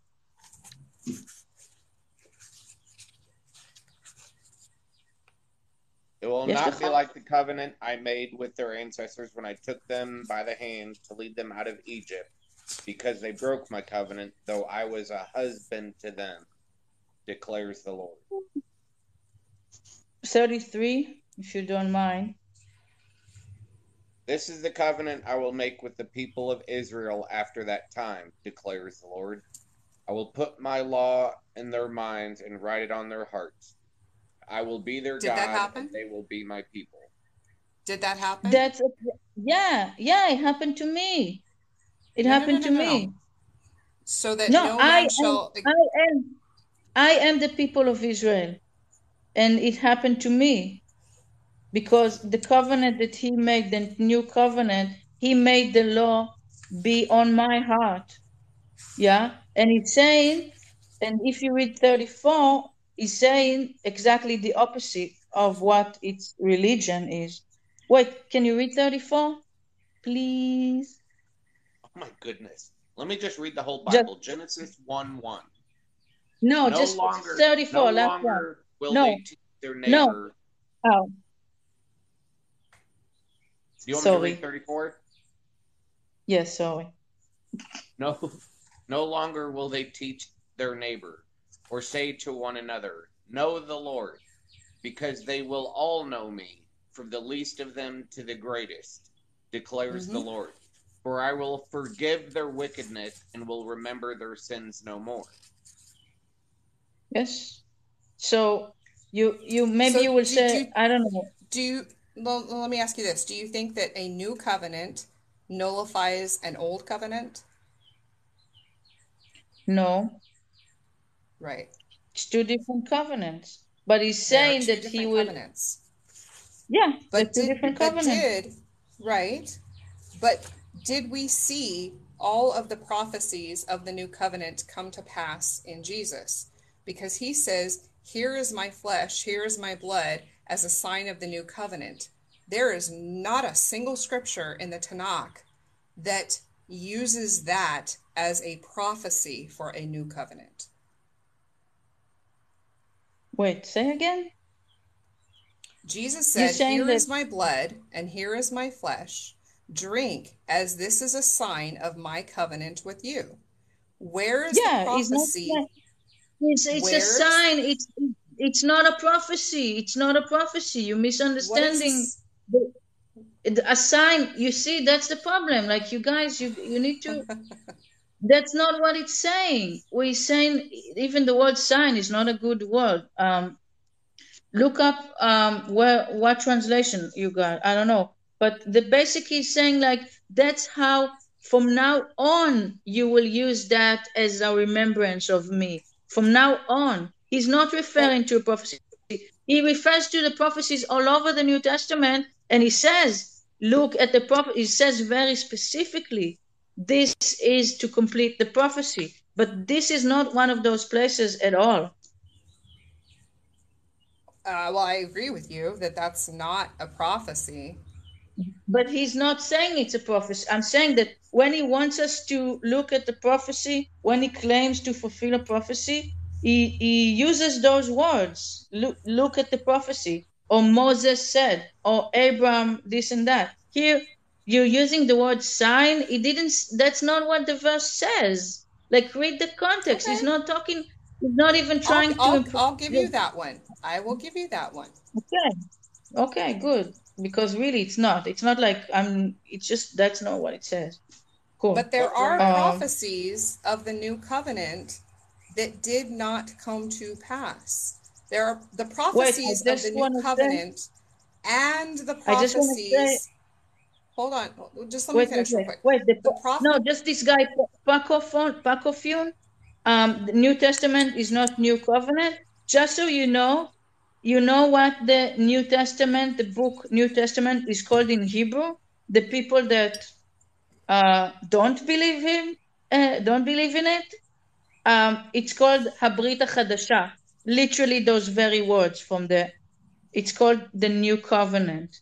Mm-hmm. So it is synonymous. The 1611 King James Bible doesn't say New Testament; it says New Covenant in some of the published versions. Yeah, and the funny thing is that the Hebrew book is called, in the Hebrew, like a regular Jew in Israel would, if you ask him what's the book of the Christians, he would say Habrit HaChadashah, which is the literal words here in that verse 31. Okay. No, I 100% agree with that. Yes. Cool. Okay, so go back to your point. I just wanted to. Well, my point is that there are prophecies that point to what the new covenant would look like. And those prophecies have not all been fulfilled. And they are synonymous. Those prophecies of the new covenant are almost exactly the same as what the end days, in those latter days, that is what it is all part and parcel to what we're supposed to see at the time of a Messiah, in the end days, in the new covenant. You're saying a general thing. The fact is that there are over. No, I'm saying the fact is there are over 300 prophecies or references in the Old Testament that do point to Jesus, could very well be about him.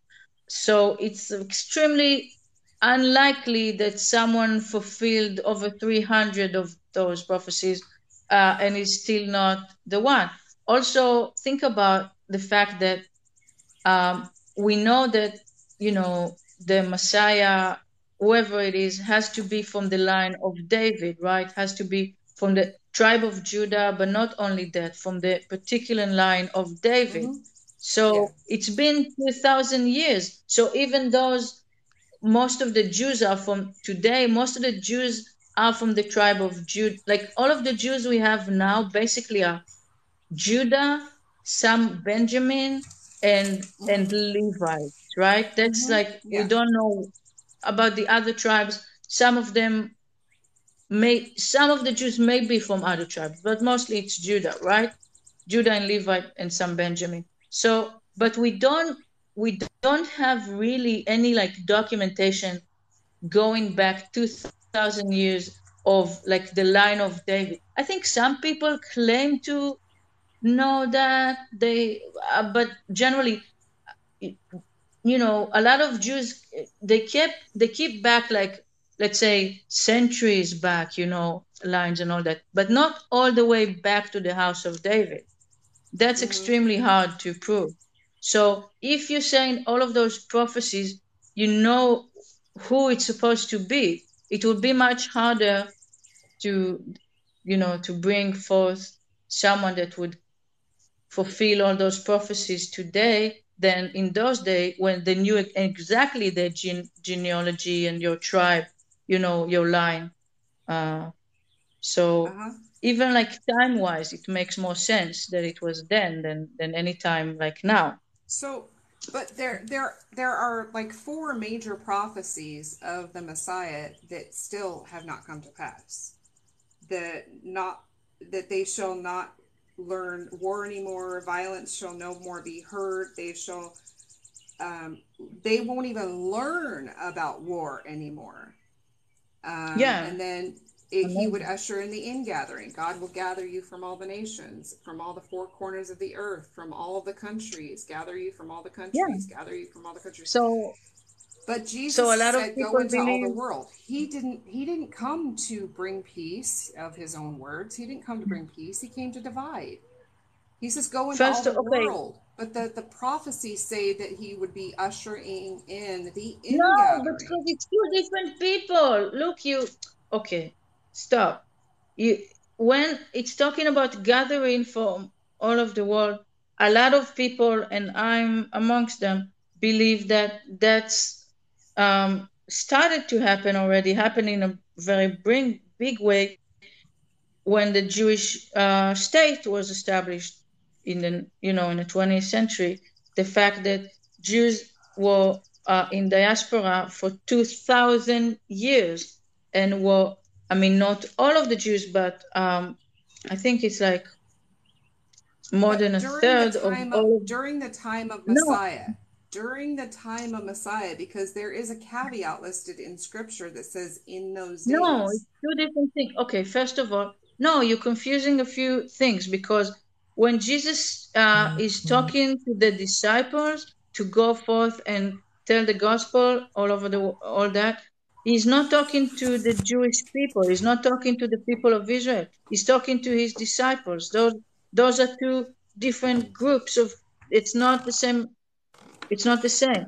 And when he's saying the verses talking about gathering from all the nations, he's talking specifically to the people of Israel.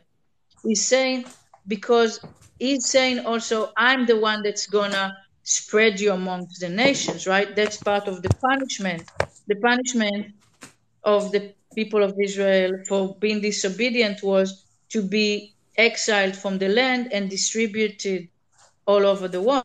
And then he's saying, in the end times, I will gather you back from all over the world. So, the wings of the world. And he started doing that already by bringing Jewish people back to Israel.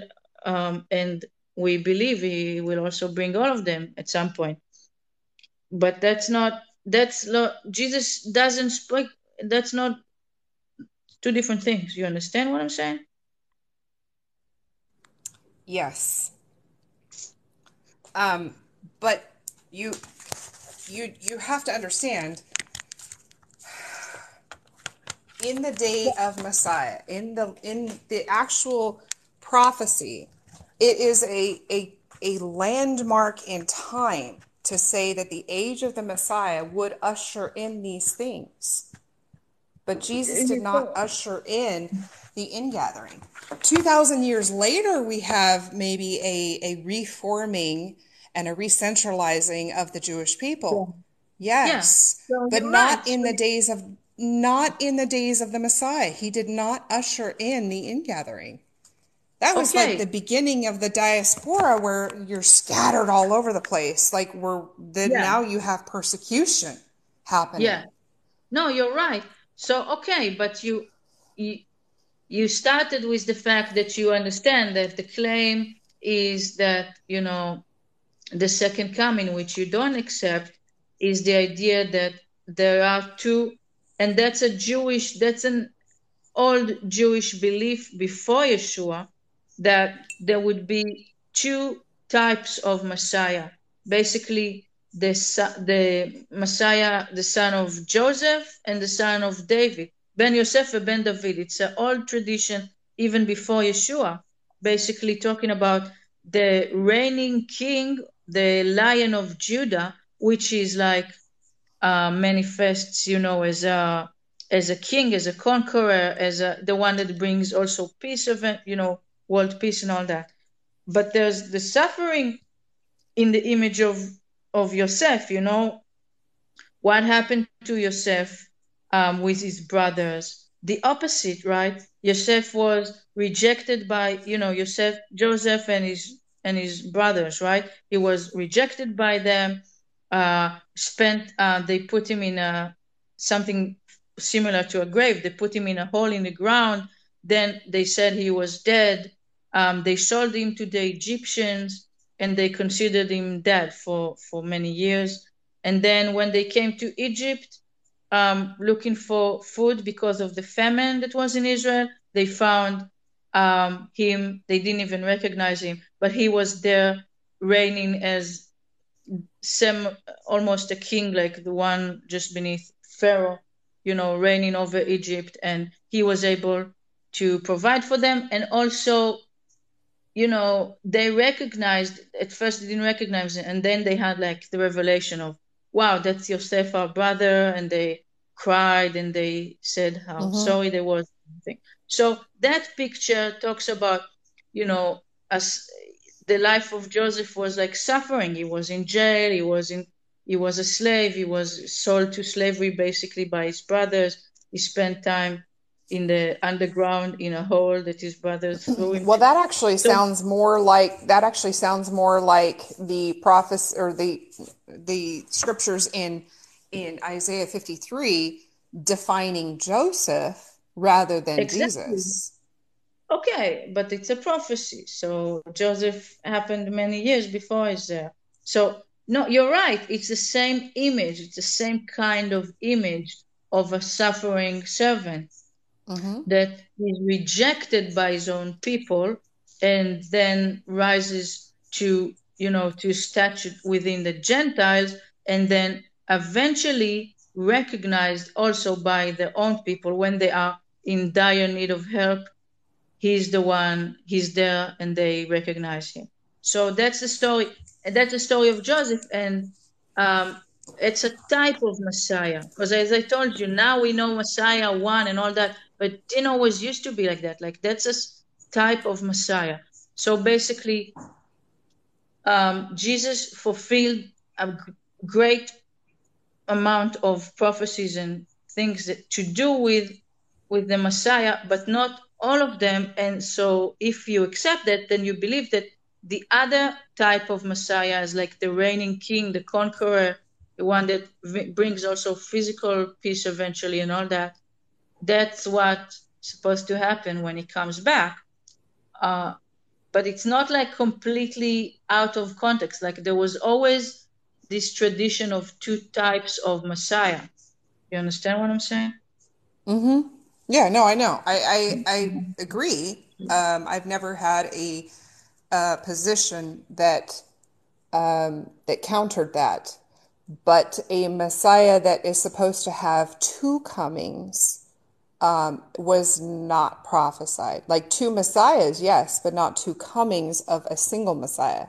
I don't see a prophecy of that in the Old Testament. No, you're right. You're right. Because, I mean, you're right. But he didn't die, so, you know, he can come back. I mean, he died, but he resurrected, so. But it says that, I think in Rega, I'm not sure. I still didn't see anything in Isaiah 53 that said we would have to believe in that Messiah to be saved.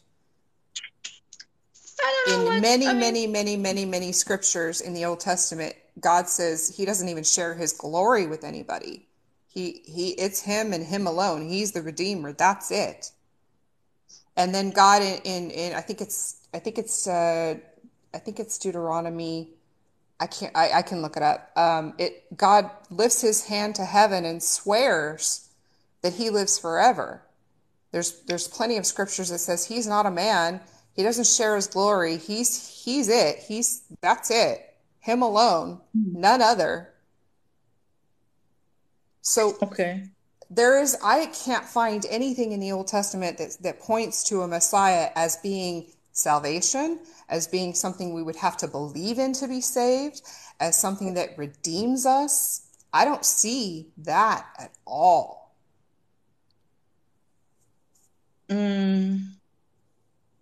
Okay.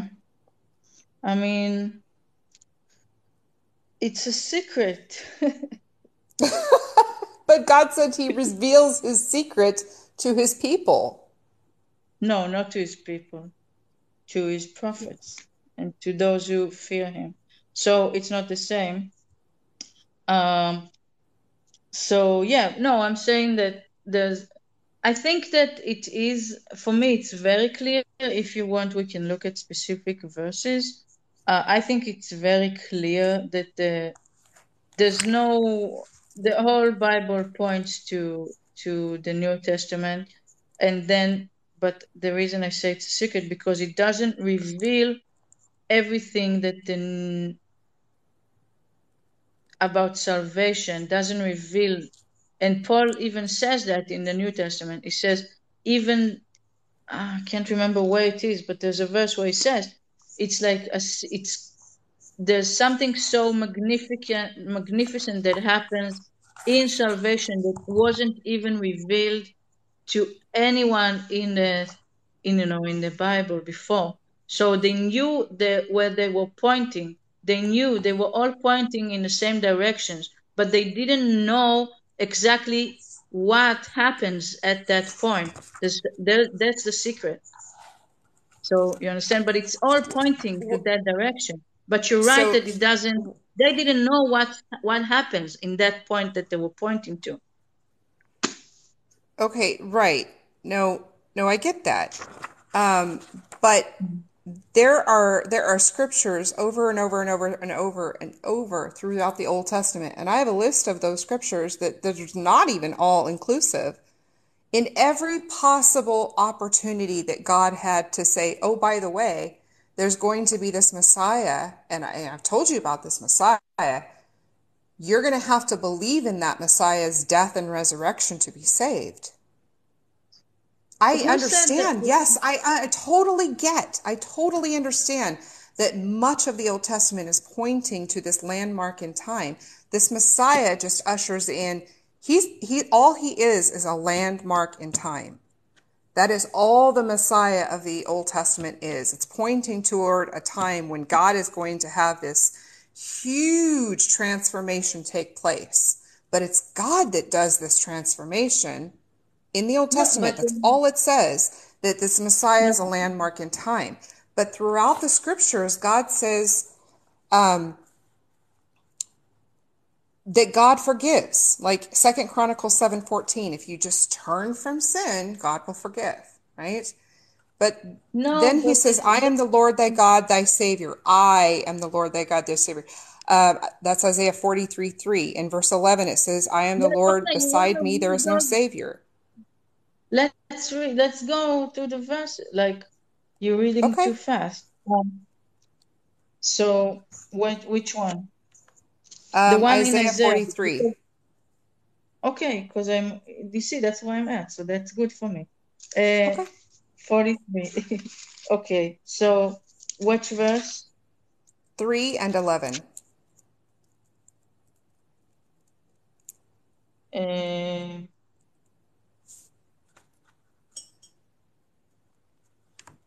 What's the point? I'm the Lord your God, the Holy of Israel, your Savior. I gave them. What does it say in the English? I wonder. What does it say? I gave you as. No, I gave. I'm looking that Do you up know right the? now. 43. You know what? I'm gonna also. I'm opening the English. Okay, can do it. For I am the Lord your God, the Holy One of Israel, your Savior. I give Egypt for your ransom, Cush and Seba in your stead. Fair. Okay. So what's the point here? Verse 11. Let's do verse 10 and 11. Let's do verse 10 and 11. Can you read, Carl? English? You are my Okay, go ahead. You are my witnesses, declares the Lord, and my servant whom I have chosen, that you may know and believe me and understand that I am he. Before me no God was formed, nor shall there be any after me. I am the Lord, and besides me there is no Savior. Amen. So what's the problem here? So where is this mention of a future Savior? Who is formed? Not a future Savior. No, he is him. Well, then why did God say that I lift up my hand to heaven and swear that I do not die? Well, hold on. No, because I mean, you make the claims. We need to look at them. Yeah. No, I know. I'm gonna. Is this a song of Moses? For I lift up my hand to heaven and declare, as surely as I live forever. Yes. Deuteronomy 32:40. Deuteronomy 32:40. כי ישא השמיים ידיים ולא תכנן וכוחו. Okay. I live forever. Why is that bad? Well, then if God is Jesus and Jesus is God, Jesus died. But God says he doesn't die. First of all, it doesn't say he doesn't die. Second of all, that's actually that's a funny. Just so you know, I don't know that I've never had that argument about that verse before, but I can just tell you something off the top of my head that Chai Anochi in Hebrew is a form of swear. איך אומרים? When you make you swear by something, right? Yeah. So he's swearing by me, swear by So the word chai here doesn't even really means about, it's not talking about I live forever. That's one way to translate it. And also chai and okay. What does it say in the English? For I lift up my hand to heaven and swear, as I live forever. Ah, okay. That's a weird translation. Because how do you know that it's swear? The Hebrew says, for I lift to heaven my hand and say, Chai anoch, and say I live forever. So where did they get the part, where did they get the fact that it's swearing? Because of what I said, that Chai anochi, I live, is the literal way that they use to say I swear. So it's not even talking about him being alive or not alive. Is literally just swearing. Okay. Well, verse 39 says, I, even I, am he, and there is no God beside me. To make this claim that Jesus is God, when he says, I mean, there's several verses also that say, I am not a man, but the book of Hebrews says that he was man. Jesus himself over 80 times calls himself the Son of Man. Yeah, but God says he's not a man. Yeah, because God the Father is not a man. But that's not, because that's before Jesus. Before Jesus was, But Isaiah 53 says, "No God, there is no God before me. There is no God after me formed." Jesus was formed in the womb. No, that's not. Look, you bring it up to. We have to go one by one, because whenever we go into the verse, then you see that it's not like exactly like that. So, what I'm saying is, Jesus. But you have to take it all. It's cumulatively in context, and when you look at these verses one by one, and you're saying then like you there's have no other God. You're saying like there's no other God by me. Yeah, Jesus also doesn't say that there is another God. It's not another God. It's the same God. And Jesus, obviously Jesus was born to this world, so he was a man in that regard, but whenever Jesus was talking to the Jews, to the Pharisees and all these people, he was saying, if you believed Moses, you would believe in me. And he's saying, from the time that Abraham was, I am. So basically, is sending us to look up what Moses was talking about, and what the life of Abraham was like. Because if we look in Genesis, I think it's 18, we see that Abraham interacted with someone that the Bible calls the Lord, right? And he's interacting with him. A few times it says that. And Jesus says, in the time of Abraham, I am. So basically, he's telling us that he was there, not in his flesh form, but he appeared to, I'm sure he looked like a human, but he wasn't born to a woman, at the time. So he's saying, I was there already. Like, so it's not like a new character. He's always been there. When the New Testament makes a claim that I was there in the past, do you think that the writers of the New Testament had access to the Old Testament? Yeah, of course. Then they were Jewish, most of them. Right. So it would be pretty easy to pluck verses and phrases out of the Old Testament and fill a narrative, right?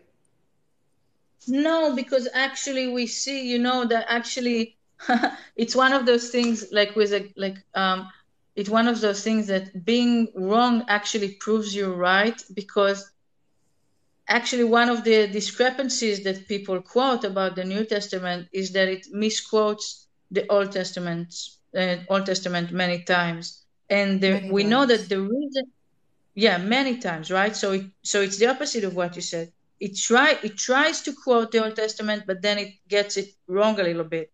And the reason we know why is because they wrote the New Testament in Greek, right? And the most, I mean, there are some Hebrew manuscripts, but we believe it was Greek, right? So the Tanakh, the Old Testament version that they had at the time was the Septuagint. How do you say that word? The Septuagint. Septuagint, right? Targum HaShivim, right? So wait, can you say it again? Septuagint. Septuagint, right? Yes. It literally means the 70, right? So yes, it's the translation made. Traditionally they say like 70 or 72 Hebrew scribes were asked by the Hellenistic king in Egypt to write a Greek translation for the Old Testament. That's before Jesus, right? So they wrote, and the legend says that like each one was in a different room and they came out, and that's why like it's considered so true, because they all came out with like the same order. That's a legend, but that's why it's called the Septuagint. But the idea is that they had a foreign, not a Jew. It wasn't like necessarily like the Jews didn't like consider it like a sacred translation or anything, like the canon of translation, but that's just like the only Greek translation available at the time of the Old Testament. So that's the one that was used. So when they quote the New Testament, they have the errors that are in the Septuagint. They quoted it with the errors because that's the translation that they had. When you go back to the Hebrew, it's wrong many times, but not because they quoted wrong, because they quoted translation that didn't get everything right.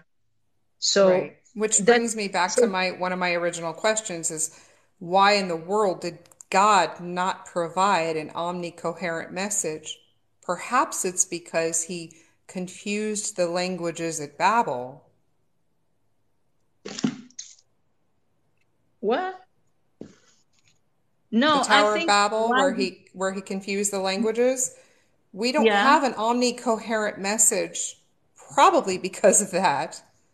So this is we've been sitting here for a couple of hours right now talking about the problems between the translations and why there are 44,000 versions of Christianity now. No, that's not at all what we were talking about. No, I know we weren't, but I'm just saying we've been sitting here talking about the mistranslations, the problems in converting Hebrew into English or Hebrew into Greek, there is not an omnicoherent message that I would expect from a benevolent omni God. I think that there's a very simple answer. First, the answer is the fact is that all over the Bible we see people that had very straightforward access to the truth and still chose to disobey or still chose a different way. So the fact is that people don't like the truth, whether they see it plainly or whether it's not so plain, and you have to search for it. People don't like the truth. I would have preferred, no. I would have preferred to stay in belief in the Bible, because I was shunned, I was hated, I was vilified. I had an existential identity crisis coming out of religion. The trauma that I experienced in that transition was, I wouldn't wish on my worst enemy. I really wouldn't. And to have that complete paradigm shift in my life, I would have been more than happy to remain in belief in the Bible. But I could not ignore the inconsistencies, the contradictions, the so many problems with the crucifixion, just in and of that itself. That was the largest, biggest, blinding problem that I had with believing the New Testament, is that every single aspect of the crucifixion violated the sin sacrifice laws found in Leviticus 4 and 5. And after that, I could not believe in the New Testament Christian Jesus at all.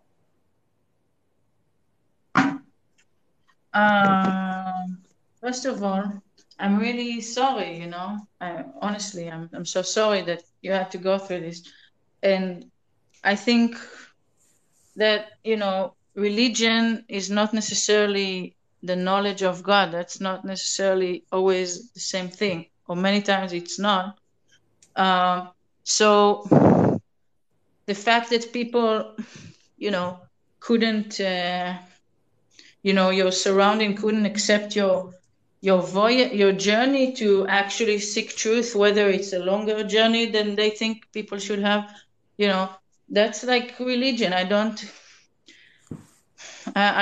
agree with that, and I'm sorry that it's not that, even though it's very common. Yeah, but what you say about the crucifixion, I mean, we can talk about it, but honestly, like Joe and I talk about it a lot. Like, the problem is, that sticker that I love. Bumpers. I heard about it in America. That never mind. Never mind. I'm not gonna say it. But yeah, I think if you see how Jesus interacted with Thomas, for example, like the exact opposite. Like, Thomas was like someone like you, someone like, a person that, a skeptic, Yeah. A skeptic, a person that the reaction to everything you present with them would be, okay, I doubt that. Let's see, And the way that Jesus interacted with him, he liked him and he commended him for it. Right. So I believe that if there is this God that I come across in an afterlife, okay, then I would hope that a benevolent God would look at me and say, wow, you used the mind that I gave you. Congratulations. You may not have come to the same conclusion that everybody else did, but kudos to you for using your brain. No, I agree. I think ultimately, no, I do think that I don't agree with you in that. I believe God did give you the mind to search for it, and He's happy with that. But we shouldn't let other people's ignorance stop us from finding the truth, even if it's what they claim to represent. Right. But about the cross, we should talk about it some other time. So right about here, it starts to just die off, and it's just regular pleasantries. Nice to talk to you, blah, blah, blah. So we're going to cut it off here. But the main points here, Deborah, who wrote the book Crucifying the Bible, has all these amazing insights that you don't hear in normal conversations. However, the other person, Anvin, she is a very studied person. She has read the whole Bible. She was raised Jewish. She's now a Christian. She knows the historical context. I mean, you've heard her talk about things about the destruction of the temples, different timelines, the purposes of each of the books. So her understanding of the Bible is not the normal understanding of an American Christian. The American Christians are the ones who are ignorant of the Bible, and they're causing all the problems. Anvin has even said at one point, Jesus never said to engage in the government. Jesus never said to make laws. So the fact that Anvin has these very well-educated answers doesn't have anything to do with the American Christians. But I hope you enjoyed this episode. I hope you enjoyed the conversation. I know I said season 2 was going to talk about problems with the way Christians are affecting America, but this was just too good of a conversation for me to just not share with you. So on the next episode, we're going to get right back into the problems with the American Christians.